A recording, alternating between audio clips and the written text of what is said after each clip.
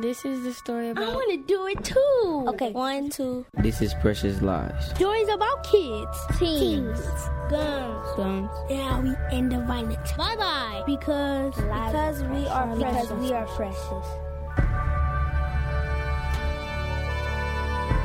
I'm Eric Vaughn. This is Precious Lives. Federal law requires background checks for all guns sold by licensed dealers. But that leaves a lot of loopholes at the state level, like gun shows or some online sellers. In most states, including Wisconsin, you can still buy a gun without a background check. Last year in Milwaukee, close to 70% of gun homicide suspects owned their guns illegally. They wouldn't have passed a background check. That was the case with Radcliffe Houghton.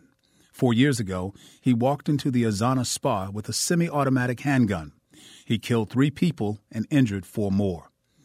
Elvin Daniels' sister died in the shooting, and the event challenged Elvin's views on gun ownership laws. Wisconsin Center for Investigative Journalism reporter Bridget Bowden has the story. Testifying before Congress in Washington, D.C., asking lawmakers to tighten gun laws was something that Elvin Daniel never expected to do. The experience was unbelievable. But in 2014, he found himself before the Senate Judiciary Committee. Thank you, Chairman. White House, Chairman Leahy, Senator Grassley. He introduced himself like this. I'm a Republican. I'm an avid hunter, a gun owner, and I enjoy using my guns for target practice with my family and friends. I'm a strong supporter of the Second Amendment and an NRA member. And then he added something many people wouldn't expect to hear from someone who loves guns. I also believe in common sense, sensible gun laws. He asked the committee to consider requiring background checks for all gun purchases, including unlicensed sellers online and at gun shows. It was something he could do to honor the memory of his sister Zena Houghton, who was killed in the Brookfield Spa shooting. I am here today to speak with my sister Zena. I speak for Zena and my entire family because Zena's not here to speak for herself. 2 years after that testimony, I visited Elvin at his home in Northern Illinois. Hi. Elvin, hi. Bridget. Bridget, nice meeting you. Elvin Daniel. He takes me to the living room and asks his wife Cheryl to join us to talk about what happened to his sister Zena. I need your support, my dear. They show me some photos of Zena. This is when she graduated from beauty school. Oh, wow. And this was a picture with her oldest daughter when she was younger. In the photo, Zena's daughter is sitting in her lap, and they're both smiling. Zena was a very loving person. She cared about people. She always stood up for people. She saw the best in people. She had the smile when she walked in the room. She used to light up that room. In 2012, Zena was in an abusive relationship with her husband Radcliffe. In October of that year, he went to the Azana Spa where she worked and slashed her tires.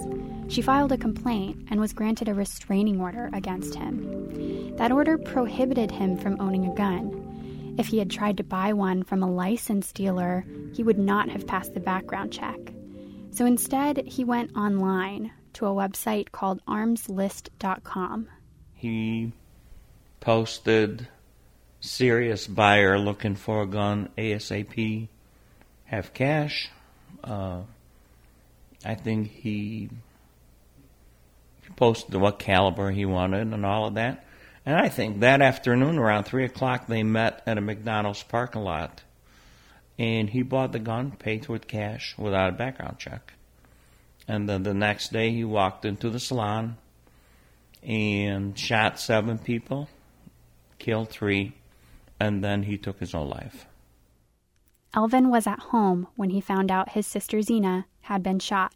That Sunday afternoon, I was in my garden. I was breaking down the garden, taking down tomato plants. And the thing was around noon. I got a call from Brookfield Police Department. And we didn't find out that she was dead until about 4:30 that evening. Elvin's immediate thought was to go get the youngest of Zena's daughters, who was 13. So that was the first priority. Next priority was to get Zena's body back and give her a burial. After that, he got shared legal custody of his sister's child, his niece. His wife Cheryl says it was a difficult time. Being the only son in the family, the only boy, he had a lot of responsibilities to take care of with the family at that time. But what bothered Elvin the most was how Zena's killer got his gun. Elvin owned guns, but had always gone through a background check when he bought them. We started to find out that people actually can get guns without a background check. And as naive as I was back then, I thought because I go through a background check, everybody did. So we started to find out about all these loopholes that we have in our laws. In Wisconsin, unlicensed sellers, like many people who advertise on armslist.com, don't have to conduct background checks. That's different than the law in Illinois, where Elvin lives. Within a couple months, I woke up in the middle of the night and I said, we need to do something about this. And that's when we got involved with lobbying for universal background check. Elvin met with state and city lawmakers in Wisconsin to ask them to require background checks for all gun purchases. He was invited to the State of the Union address in D.C., and he was invited to speak to the U.S. Senate Judiciary Committee about what happened to his sister. Every happy family milestone is now covered with sadness. Mother's Day is now a day to survive rather than celebrate. Because we know that Zena isn't here to watch over her girls. Now, 2 years after that testimony, he says it's still hard to talk about. There was a time I couldn't even speak about it. I would open my mouth to utter words and tears would come out and I couldn't speak. So, time makes it a little bit easier, but there's a hole there. They'll always be there. That's never going to go away. On Elvin's coffee table, there's a bowl of purple bracelets and ribbons. So the bracelet is for the love of Zena. And on the inside it said prevent domestic abuse. They've passed out hundreds of them as they've traveled to lobby for background checks. It's nice to leave something with someone's name on it because there was a person attached to this. Losing Zena was a tragedy. And for Elvin, it was also transformative. The day before that, it was one of those that says, you know what? Leave me and my guns alone. I still feel that, but I believe that everybody should go through a background check when they buy a gun to keep guns out of people that shouldn't have them. People like the man who shot his sister. Had he gone through a background check, he wouldn't have been able to buy a gun. Chances are Zena may still be with us right now. And experts agree. Researchers from the Johns Hopkins Center for Gun Policy Research found that when states require background checks for all gun purchases, gun violence goes down. Several bills have been proposed in Wisconsin. Just this past year, a bill that would have required all firearm transactions to go through licensed dealers was proposed by Democrats.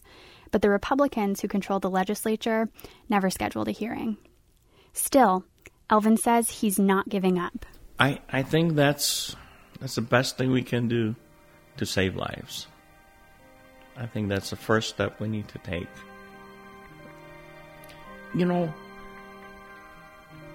Is one life, is it not worth it to go through a background check just to save one life? 10 lives? One is enough. Meanwhile, Zena's oldest daughter is also taking action in response to the shooting.